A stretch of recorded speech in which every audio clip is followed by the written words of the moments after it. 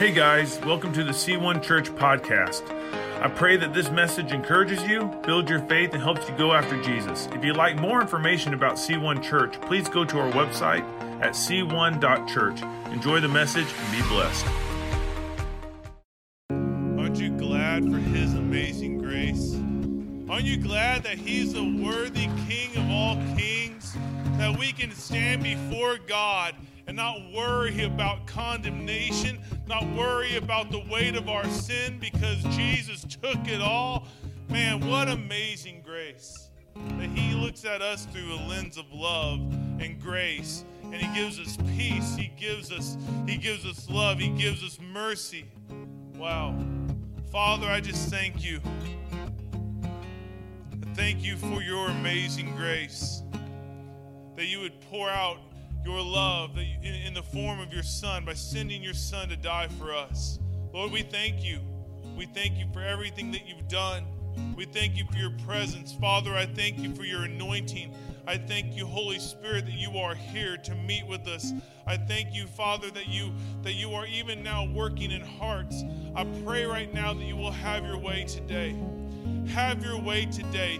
Glorify your name in us. Father, I pray against any and all things that would come against you in this house today. And Lord, those who are going to watch online one day in the future, I pray against any and all distractions in the mighty name of Jesus. Lord, if there is things in our hearts that would keep us from understanding, if there are things in our heart that would keep us from receiving, I just come against those things. And Lord, I pray that your presence will tear down those walls. I pray that your presence will set us free. Lord, your word says, in the presence of God, there is fullness of joy. Lord, let your joy be complete in us today. As we move from a time of worship in song to a time of worship in your word, that you will just penetrate our hearts. Lord, that you will open up our ears and our minds, that we will receive this word from you and walk out of here transformed by you. In the mighty name of Jesus, I pray. Amen. You may be seated. Man, God is good. He is so, so good. And I don't just say that lightly. Like, isn't that the typical thing we say in church? Man, God is good. All the time, God is good, right? But no, God is good. Every good and perfect gift comes down from heaven. The fact that you're here today, that you're, in the words of Pastor Brent, sucking in air, it is a gift. It is proof that he's good. It's proof that he loves you. And today is no exception to that. I am excited. I'm excited because we are wrapping up a series called It's Begun. I literally went blank on a series that I named. Give Me Grace. I drank a lot of coffee last night, so my mind is going haywire. So it's going to be a good day. We're wrapping up a series called It's Begun, and the idea of this series was to establish what Christ started. He started this thing called the church, and he gave us a mission. And last week, we just went straight forward. He said, go and preach the gospel, and that's what I tried to do, is preach the gospel and explain the why we need Christ. It's not just for this world. We get so caught up on this world, but we forget that it's for eternity. God loves us for eternity. We are eternal. And this week, in order for us to walk out this mission, in order for us to walk out being the church, and to walk out this calling to preach and to make disciples, to preach the gospel and make disciples, I want to talk to you today about patterns. Because the patterns of our life can actually keep us from letting God start something in us. Or the patterns in our life will actually allow us to walk fully into what God has for us. But it depends on the patterns we allow to establish in our life. And I truly believe that God is doing something globally in his church.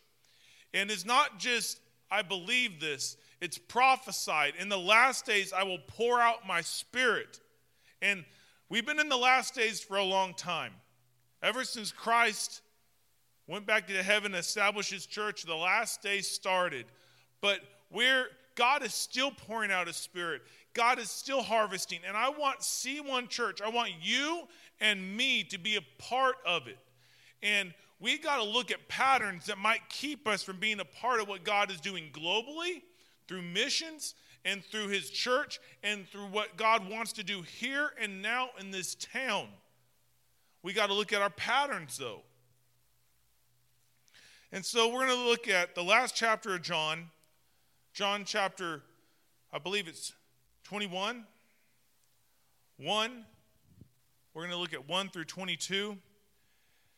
And we're actually also, if you brought your Bibles, it's going to be on the screen. We're also going to be looking at Luke 5, 1 through 11.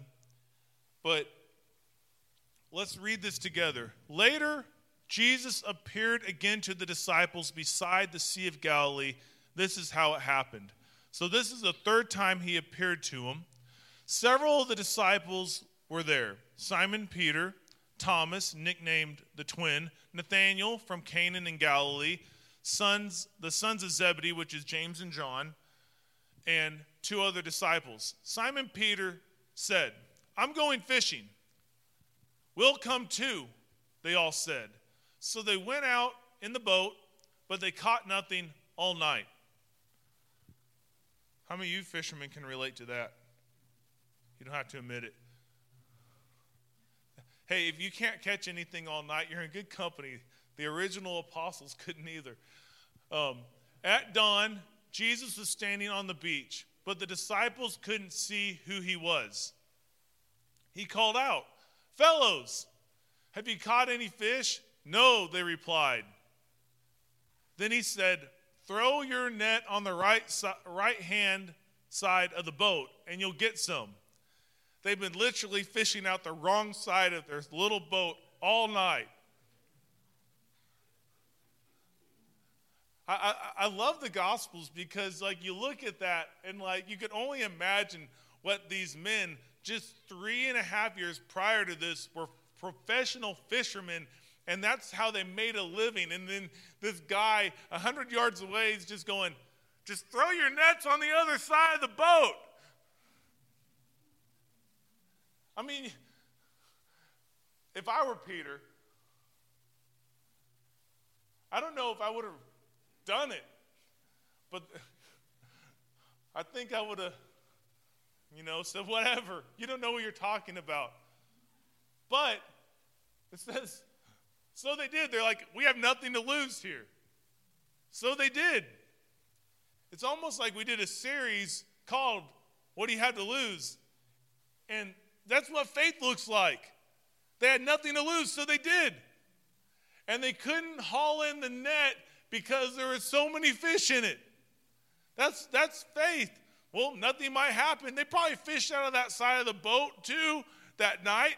But that time, God told them to do it, and they did it. And gosh, a catch so big that they couldn't haul it in. Then the disciple Jesus loved said, this is John. John said to Peter, "It's the Lord." When Simon Peter heard that it was the Lord, he put on his tunic, for he had stripped it off for work, jumped into the water, and headed to shore. This is what Peter does, man. Peter is that guy. He says stuff that no one else will do. He has a habit of getting out of the boat when Jesus is near. The first time he did it, he walked on water. So, he heard, it's Jesus. And he's like, man, I want to be where Jesus is. He jumps out of the boat. And this is the third time he saw him. He jumped out into the water and headed to shore. The others stayed with the boat and pulled the loaded net to the shore, for they were only about 100 yards from the shore. When they got there, they found breakfast waiting for them, fish cooking over a charcoal fire, and some bread. "Bring me some of the fish you've just caught," Jesus said. So Simon went aboard and dragged the net to shore. There were 153 large fish, and yet the net hadn't torn. Now come and have some breakfast, Jesus said. And I want to take a moment, and I wrestled with this verse all week. And we're going to dive into it. None of the disciples dared to ask him, "Who are you?" They knew it was the Lord. This is one of those verses I've read my whole life. And I always I wonder why they asked that. And this week I couldn't get away from it. And I want you guys to grab a hold of this. Can you go back just a slide real quick? None of the disciples dared ask him, "Who are you?" They knew it was the Lord. I need us to hold on to this in our memory because we're going to address it in a bit. Then Jesus served them bread and fish. This was the third time Jesus appeared to his disciples since he had been raised from the dead. And after breakfast, Jesus asked Simon Peter, "Simon, son of John, do you love me more than these?" "Yes, Lord," Peter replied. "You know I love you." "Then feed my lambs," Jesus told them. Jesus repeated the question, "Simon, son of John, do you love me?" "Yes, Lord," Peter said. "You know I love you. Then take care of my sheep," Jesus said. A third time he asked him, "Simon, son of John, do you love me?" Peter was hurt that Jesus asked him the question a third time. He said, "Lord, you know everything. You know that I love you." Jesus said, "Then feed my sheep."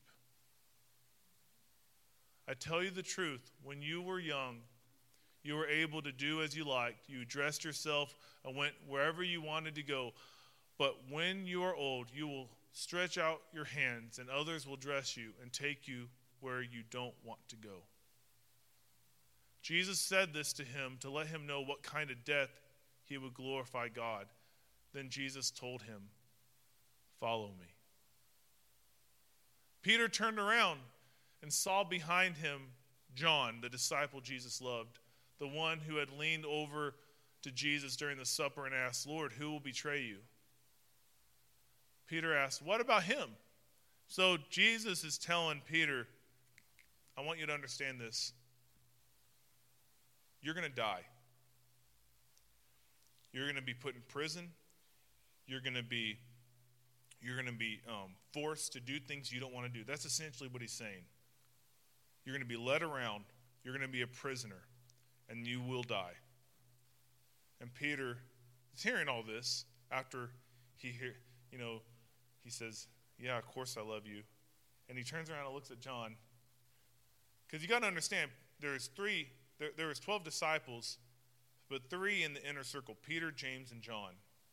James and John were brothers. Peter was kind of the other person. But John was I guess, Jesus' closest best friend, and the other 2 were just best friends.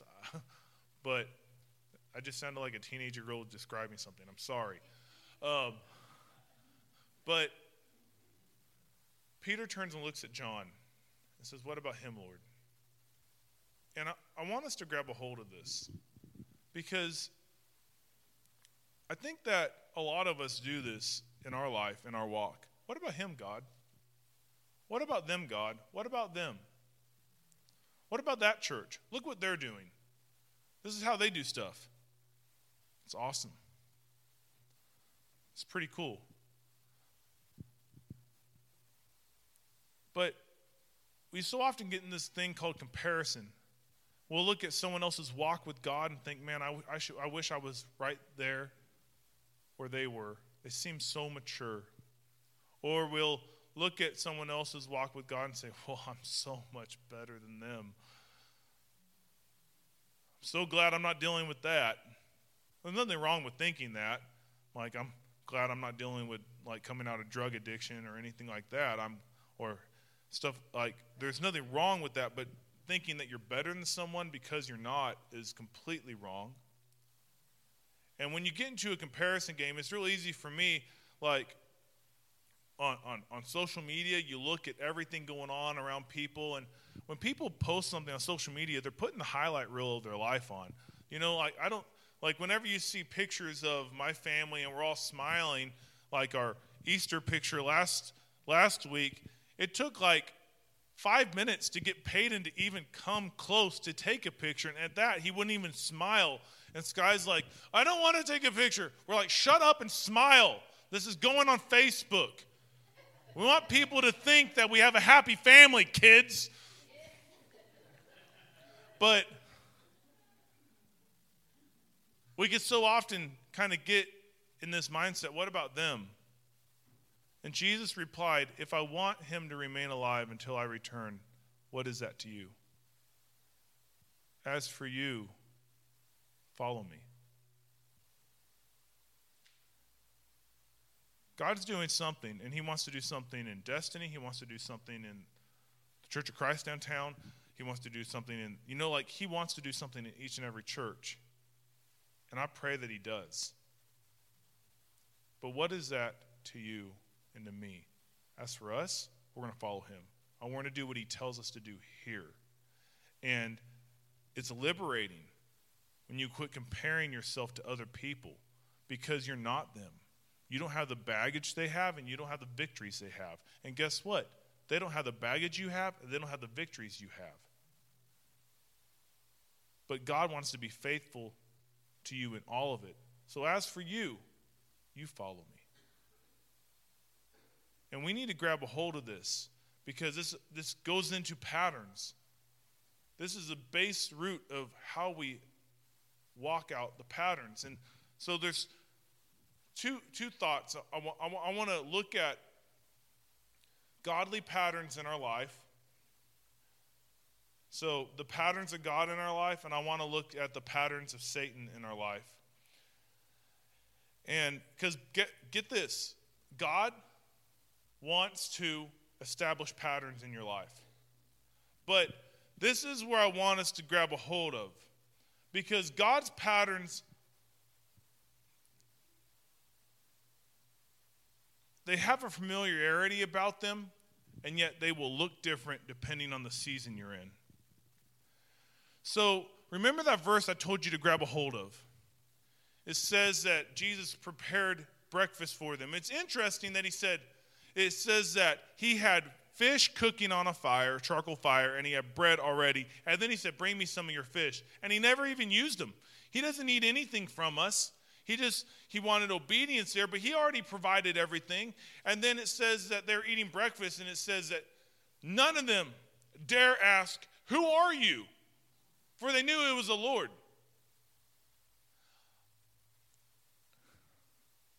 Jesus evidently looked different. And I would argue, I would actually make a case for this. After his resurrection, he appears to Mary Magdalene by the tomb in the garden that he was buried, and she turns around and she sees him, and she thinks that he's the gardener. She did not recognize him until he started speaking to her. So there's something familiar about the presence of God. There's a familiarity. There's a peace that his presence brings. There's a joy that his presence brings. There's provision that his presence brings, that his presence will bring, that we can recognize. But he looked different. And then Pastor Ben spoke about the road to Emmaus a couple weeks ago. Powerful message. Once again, go listen to it if you haven't. And he walked for 7 miles with 2 people, and they didn't recognize him. And yet they're like, oh, but our heart burned within us. And then they recognized him. There is a familiarity to his presence. And I think that this is an interesting thing because there's 2 things that we got to understand about God to recognize this. God is unchanging. It says He's the same yesterday, today, and forever. Yet, at the same time, God is a creator, and he's always wanting to do something new. And only God can have those two attributes that seem to be conflicting. But he says, I'm doing something new. Do you not perceive it? I'm making rivers in a wasteland. God is always wanting to do something new. But when God does something new, there's always going to be a familiarity about it. These disciples, they're like, I know that's the Lord, but there's something different here. And how did John recognize? How did John recognize the fact that it was the Lord? It was after the miracle. So to understand patterns here, I want us to go back and look at Luke chapter 5 for a moment. Because you're going to see something. And it's the same lake. It's probably the same area. And it says, one day Jesus was standing by the lake of Gennesaret, or the Sea of Galilee. It's the same thing. The people were crowded around him and listening to the word of God. It would have been something to hear the word of God teach the word of God. That would have been amazing because Jesus is the word of God and he was talking about the word of God. That would have been He saw at the water's edge 2 boats left there by the fishermen who were washing their nets. He got into one of the boats, the one belonging to Simon. This is Simon Peter, and asked him to put out a little from shore. Then he sat down and taught the people from the boat. So he was getting crowded and he was having a hard time teaching. So he was like, you know what, I'm going to get out on the water away from them to where they can't get to me, and I'm going to be able to teach them better. So that's what Jesus is doing. He hops in a random person's boat, his livelihood. If you don't think this is weird, after church, go into the parking lot and get in someone else's car. It's weird. But God did it. When he had finished speaking, he said to Simon, put out into deep water and let down the nets for a catch. So Peter, let's go to the next slide. Simon answered, Master, we've worked hard all night and haven't caught anything. But because you said so, I will let down the nets. I think Peter was kind of throwing Jesus a bone here because he knew that Jesus wasn't he knew that Jesus wasn't a fisherman. But he's like, all right, we fished hard all night. He's probably tired. I don't know if you've ever stayed up all night. I have, because I was a youth pastor. And all-nighters are a youth pastor's bane. And they're awful. And staying up all night is awful anyways. It throws off all sorts of rhythm. But Peter is like, I'm tired. We've done this all night. But because you asked, I'm going to do it. And so it says, when they had done it, he's like, what do I have to lose? That's what faith looks like. They caught such a large number of fish, their nets began to break. So they signaled to their partners, which is James and John, in the other boat to come and help them. And they came and filled both boats so full they began to sink. Now this is a catch. I don't think anyone in here has ever had a night of fishing like that. When Peter saw this, he fell at Jesus' knees and said, go back for a second. Go away from me, Lord. I'm a sinful man. For he and all his companions were astonished at the catch of fish they had just taken.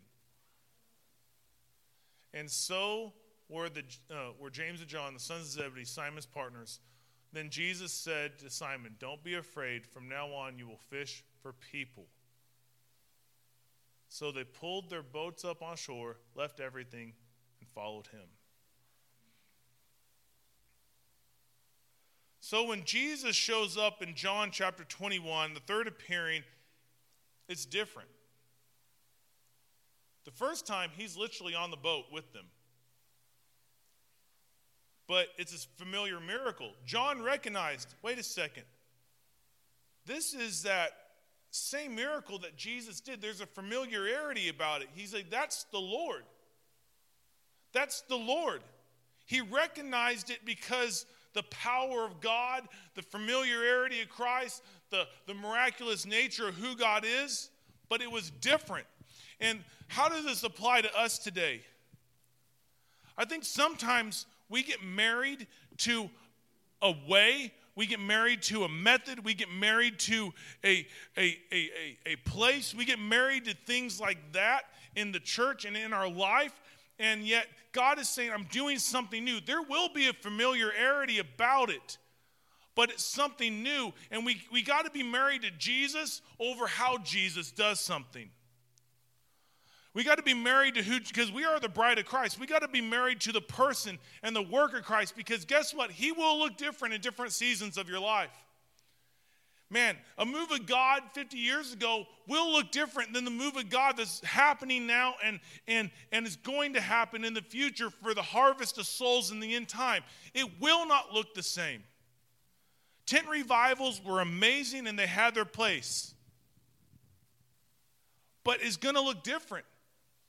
But it's going to be it's going to have a familiarity about it. And we got to be okay with different. We got to be okay with moving forward. They said they dared not ask who this is because they knew it was the Lord. Even though Jesus looked different. All his attributes were the same. All his love was the same. He already provided everything they needed. He already did a miracle. Like, it was the same, but it was different. And as we move forward as a church and going forward, hopefully seeking God and what he wants to do through us in this community and the communities around us, don't be surprised when how God moves looks different. That's okay. Ask yourself, are people getting saved? Are people encountering the love of God? Are needs being met? Am I being the church? Ask yourself, what's familiar? Because God's presence brings joy, brings peace, there's something familiar about it. Jesus looked different. And they were wondering, who is this? But I'm not going to ask. You can ask. No. We know it's the Lord, but it looked different. And we got to be okay with different. We got to be okay with different. I believe that church 15 years from now is not going to look like church today. We got to be okay with different. You can't turn on the news for 5 seconds and not come to the same conclusion. Persecution is coming to the church. It is. But we got to be the church, and we got to say, okay, I'm going to be married to Christ and who he is, not the method of how we get the gospel across, because that will come. That's going to change. The message does not change. The methods are going to have to. That's why we at C1 lean, we just did all these life groups. We got to lean into this, guys. We got to get the church in the community instead of trying to get the community in the church building. We got to be okay with different. God's patterns are familiar. The love of God never changes. The mercy of God is always there. The grace of God, the provision of God, the miraculous nature of God. Who God is doesn't change. That's the familiarity. That's why you can walk into one of our life groups and feel the presence of God. Like, whoa, yeah. Just because we're not at the church building doesn't mean God's not there. There's something familiar, but it looks different. And that's okay. That's okay. None of the disciples dared ask, who is this? The second thing about God's patterns that we got to grab a hold of and we got to lean into and we got to be okay with. God's patterns ask us to lay and leave stuff at his feet. God's patterns always. We see Peter in Luke chapter 5 and Peter in John chapter 21. doing the same thing twice. Laying it at Jesus' feet. The first time, the nets break. Peter's livelihood's gone. And he says, follow me, I'll make you fishers of men. And it says they got their boats up on shore, they left everything and followed Jesus. Left everything and followed Jesus. But yet when the going got rough, when they weren't walking hand in hand with Jesus, when things got a little crazy in their life, the pattern that the enemy wants us, and I can't talk about this pattern and not talk about the patterns of Satan in our life too, because Satan's patterns are real easy to spot, and I'll tell you what they look like. God wants us to constantly lay things down, our ambition, our preferences, all this stuff, and say, God, I want what you want in my life. Lord, you are Lord, you are God of me, not me of you. He's wanting us to constantly, a lifelong process of laying things down. But the enemy, the patterns that he wants us to establish in our life is right here in John chapter 21. Peter says, let's go fishing. The enemy wants us to pick up what God's telling us to lay down. He wants it to be a constant cycle of, I'm going to lay it down, I'm going to pick it up. I'm going to lay it down, I'm going to pick it up. I'm going to lay it down. How many times have you guys heard, come to the altar and lay it out, and then you walk out and you're already, by the time you get to your car, like, what? You're not supposed to say stuff like that. The altar is a sacred place. Yes, it is. But I'm telling you, there's patterns. And that God wants us is a constant process of, God, I'm laying myself down. It's not a one and done thing. Because if we think like Peter laid down fishing, he laid down his livelihood. Peter, James, John, and Andrew did it. They said, I'm leaving it all behind. I'm going to follow Jesus. But when things didn't pan out the way they thought, they picked it right back up. I'm going fishing.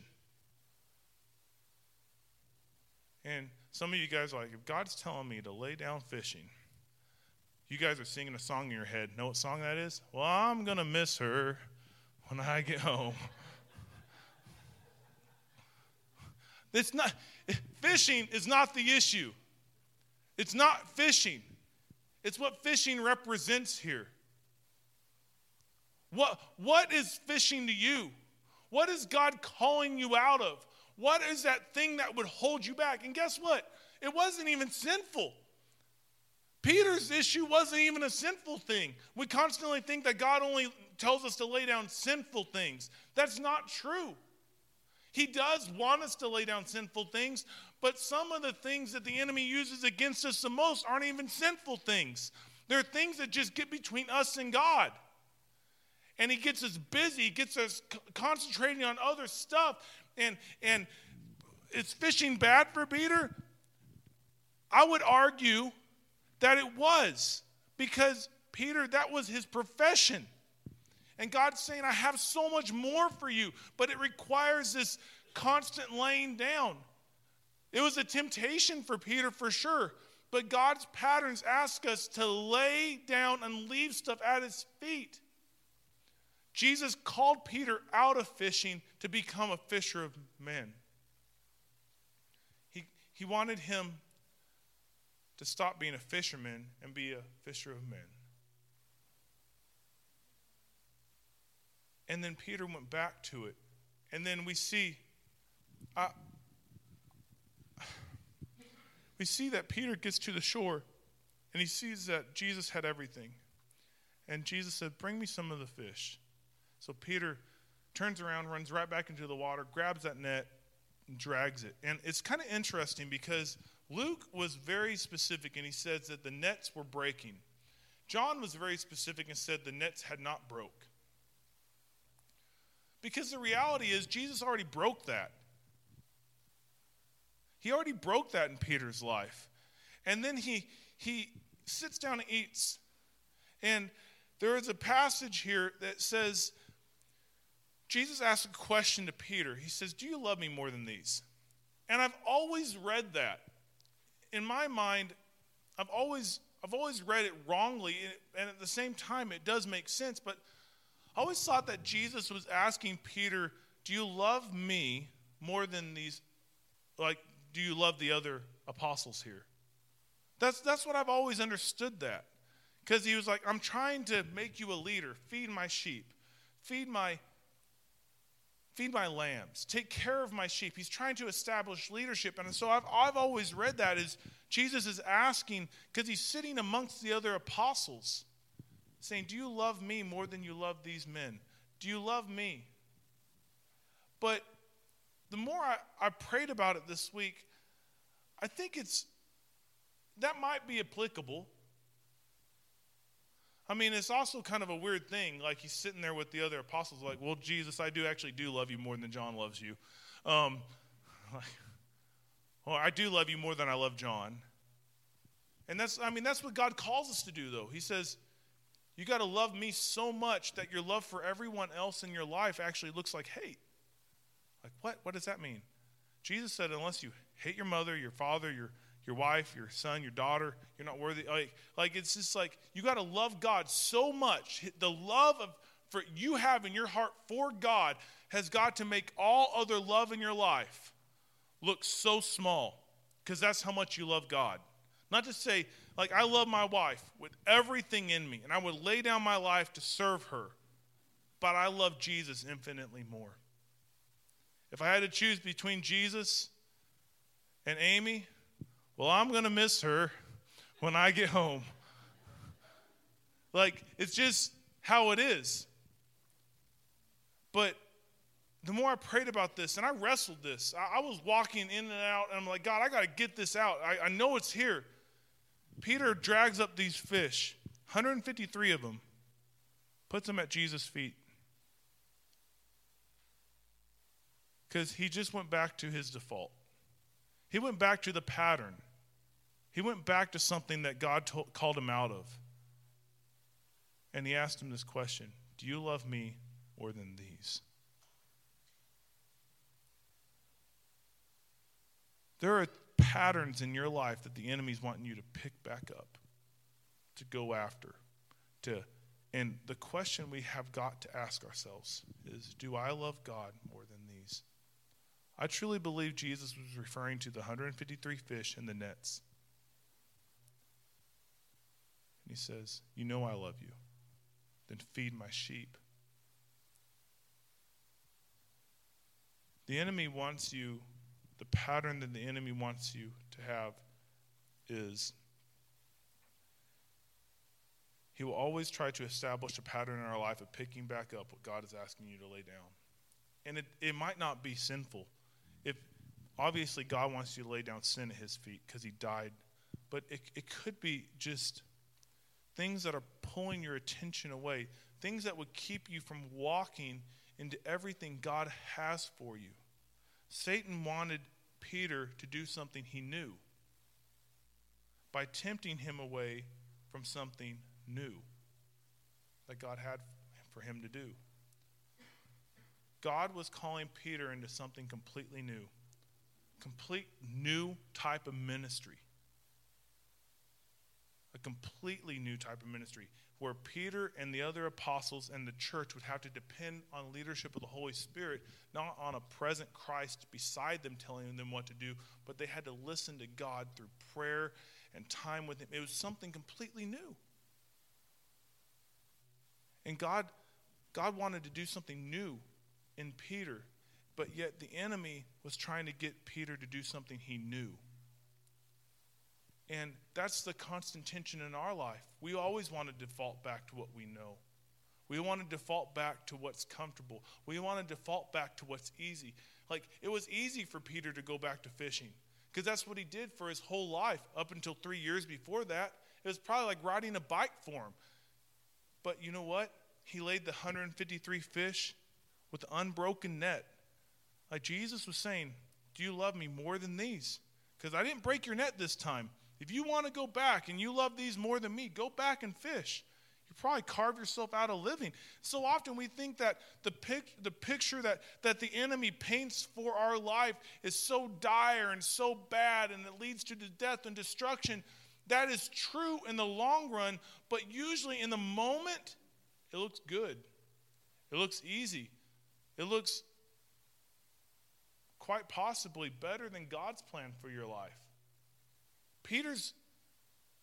God's plan for Peter's life was for him to get arrested and to get crucified. And the historical record says that when they crucified him, he said, I'm not worthy to be crucified the same way Christ was. So they crucified Peter upside down. And he died that way. And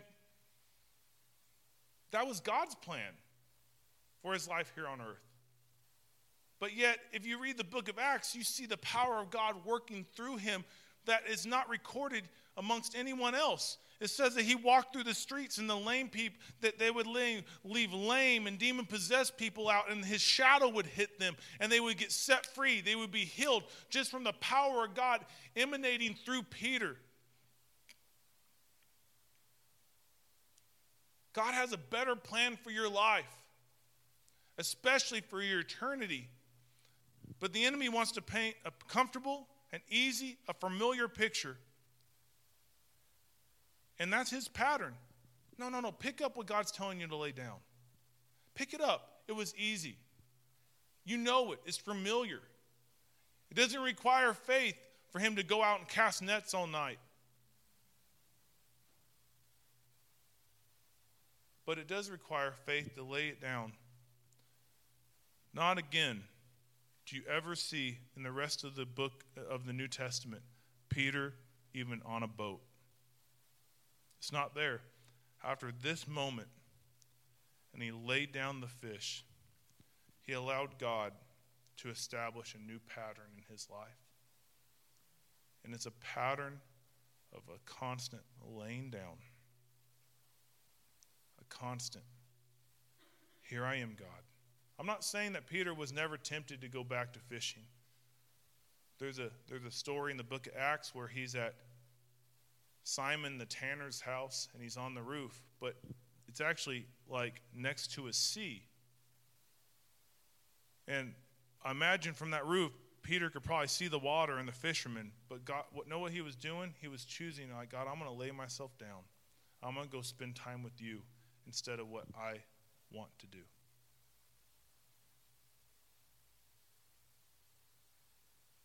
And today, and moving forward, I would ask us as a church, what patterns am I allowing to be established in my life? Am I allowing God to establish patterns in my life? Am I married to the method of how God moves, or am I married to God himself? Am I more in love with Jesus than I am with the method? Because if you answer method of ministry, method of how he wants to grow you, method of how he wants to use you, then you're going to stay right where you're at, and you're going to be frustrated because you feel like God is not doing anything in your life. But if you say, no, I'm going to be married to Jesus because I love Jesus, I'm going to constantly allow him to create this pattern, this discipline of saying, God, I want what you want. That means I don't want what I want. That means I'm going to lay down my net. I'm going to lay down my desires, whether they're good, whether they're bad, whether they're sinful or not. I'm going to lay it down and say, God, do in me what you want to do. I'm going to allow that pattern to be established in my life. Lay down and leave it. And you know what? The temptation will come to pick it back up. And if you do, lay it back down. Lay it back down. Don't condemn yourself if you pick something back up that God's trying to make you lay down. Don't do that. That's not God. Just lay it down. Peter picked something up that God called him out of, and he just laid it back down. Not once, if you read John 21, does Jesus condemn Peter. He doesn't. He just loves him. He says, do you love me more than these? He just asks him a simple question. And that's the question we got to ask ourselves about the patterns in our life. If the Lord's working on your heart, he's saying, do you love me more than these? These can be anything. These in my life are different than the these in your life. But the question is, do I love God more than these? That's the pattern. And when we understand that, it makes spotting the patterns of the enemy so much easier. Because he's just wanting you to pick back up. He wants you to carry things that God doesn't want you to have on your shoulders. He's wanting you to burden down. It could be anxiety. It could be depression. God's saying, do you love me more than these? Of course I love you. Then why aren't you letting my peace take hold of you? Why? Like it could be suicidal thoughts. It could be any number of things. It could be addiction. And just constantly lay down. God, I want what you want. God, I want what you want. I love you more than these. Because at the end of the day, I just need to lay myself down at Jesus' feet, love him, and follow him. That's what he told Peter to do. As for you, follow me. As for you, follow me. What patterns are established? Whose patterns are we listening to? And do we love God more than these? I want us to walk in the fullness of God's blessing in our life. I don't want us to ever be married to a method or a way of doing things or a building or anything like that for what God wants for C1. Individually, I don't want you to be married to anything but who Jesus is as a follower of Christ. Because if we complicate and cloud that relationship, it's going to lead to frustration. If you put unnecessary expectations on a relationship that God made so simple. As for you, you follow me. And as you follow Christ, what's going to happen? What's going to happen in this walk with God? It says, God is light, in him there is no darkness at all. As you walk in light, what that does, it exposes the darkness in you. And that means there's going to be things where you have to constantly lay down. And that's okay because you love Jesus more than these. But it's a hard thing to lay stuff down if you don't love Jesus more than these. It is. If you love, I just love this. I love this, or it could be. When I was growing up, my mom liked to watch soap operas. And there's nothing, like, I've never had a knack to watch them. So I did watch about 5 minutes of one the other day at the gym. And I realized that a soap opera is teen drama in adult form. But my mom liked to watch them. And then one day when she was praying, the Lord told her, you got to lay this down. And she's like, God, it's not sinful. He's like, it's pulling you away from me. And she did. And guess what? The Lord opened door after door after door for her to step into ministry opportunities and different things like that. And she just laid it down. And it actually enriched my mom and dad's marriage. It helped her to be a better mom. I'm just giving you a glimpse of the things. It can look a million different directions. Personally, I remember there was an app on my phone called IMDb. And it's International Movie Database. And I used it in college because I was in a class called Films Classics. And I had to get information about different movies I was researching. But on that app, it always had new movie trailers, and I'm a movie buff. I love movies. I really do. I like going to movie theaters. I like the whole experience of it. And one day, the Lord said, I want you to delete that app. In prayer, I was just praying. I wasn't even praying about that. I just really felt this in my heart, like I need to delete that. And I was like, God, why? It's like, you're on it way too much. It's eating up your time. I'm like, all right. I deleted it. That was like 4 years ago. Never been back on my phone. Just something that it really was. I was like, if I was sitting down waiting, I could have opened the Bible app just as easy as I could have, but I would open that app and I would watch a movie trailer. And there's nothing wrong with that. That's what I'm getting at. There's literally nothing wrong with that. But when we love Jesus more than these, when he starts telling us to lay things down, we're okay with it. And how I want to respond today is I want us to have some self-examination. Ask, Jesus, is there anything that I'm loving more than I love you in my life? What is the these in my life? And I'm not saying that you're going to lay it down today and you're never going to be tempted with it again. I'm not saying that.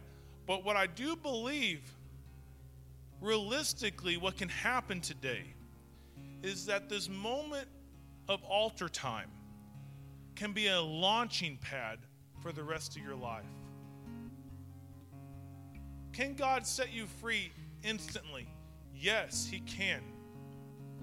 But from what I've experienced is that freedom and walking in obedience is a process of God. There's nothing magical about the altars. There's nothing magical. There is something amazing about obedience, though. If the Lord's telling you to come up front and pray, then do it because he blesses obedience. But the truth is, it's a matter of saying, God, what am I loving more than I love you? Because I want you to establish patterns in my life so you can use me the way you want me to be used. And if you're here today and you do not have a relationship with Jesus, the first pattern, the first thing you need to lay down is yourself and say, God, forgive me of my sin. I believe you. And guess what? He's not here with an anvil. He's not here with a hammer. He's not here with a lightning bolt to condemn you. If anything, he's saying, just come. I want to give you a hug. I love you so much. I just need you in my family. Please come to me. If you are here and you need a relationship with Jesus, God is waiting to meet you with open arms to receive you and embrace you and love you. If you already have a relationship, I would challenge you to either pray where you're at or come find a place and pray and say, God, am I picking things up that you want me to lay down? Am I loving something more than I love you? And what is it? So I can lay it down. As Ben starts to lead, please respond. If you need a relationship with Jesus, I will be here and I would love to lead you into one.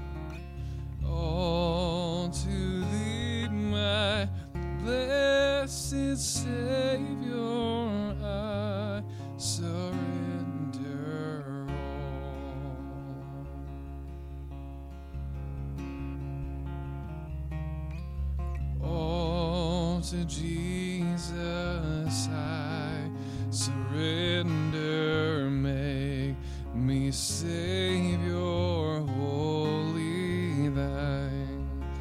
Let me feel the Holy Spirit, truly know that thou art mine, and I surrender all. I surrender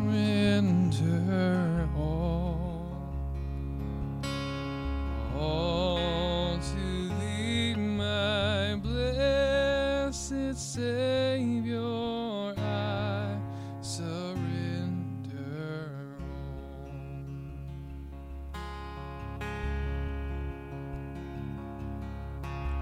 all to Jesus I surrender, Lord.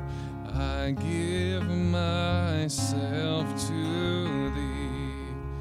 Fill me with thy love and power. Let thy blessing fall on me, and I surrender all. I surrender all to thee, my blessed Savior. I surrender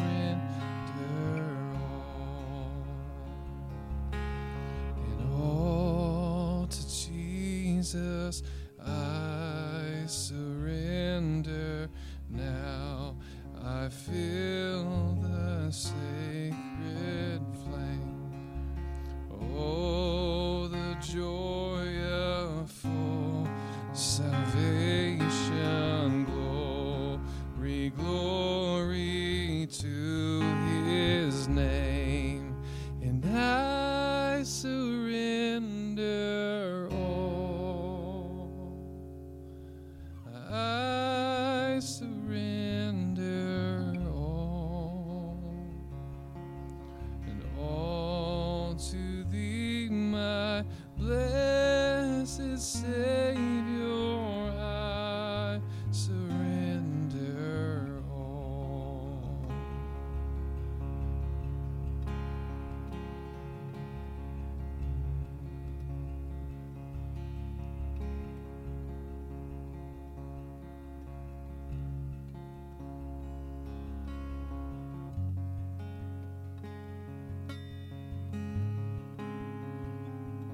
Father, I ask today that you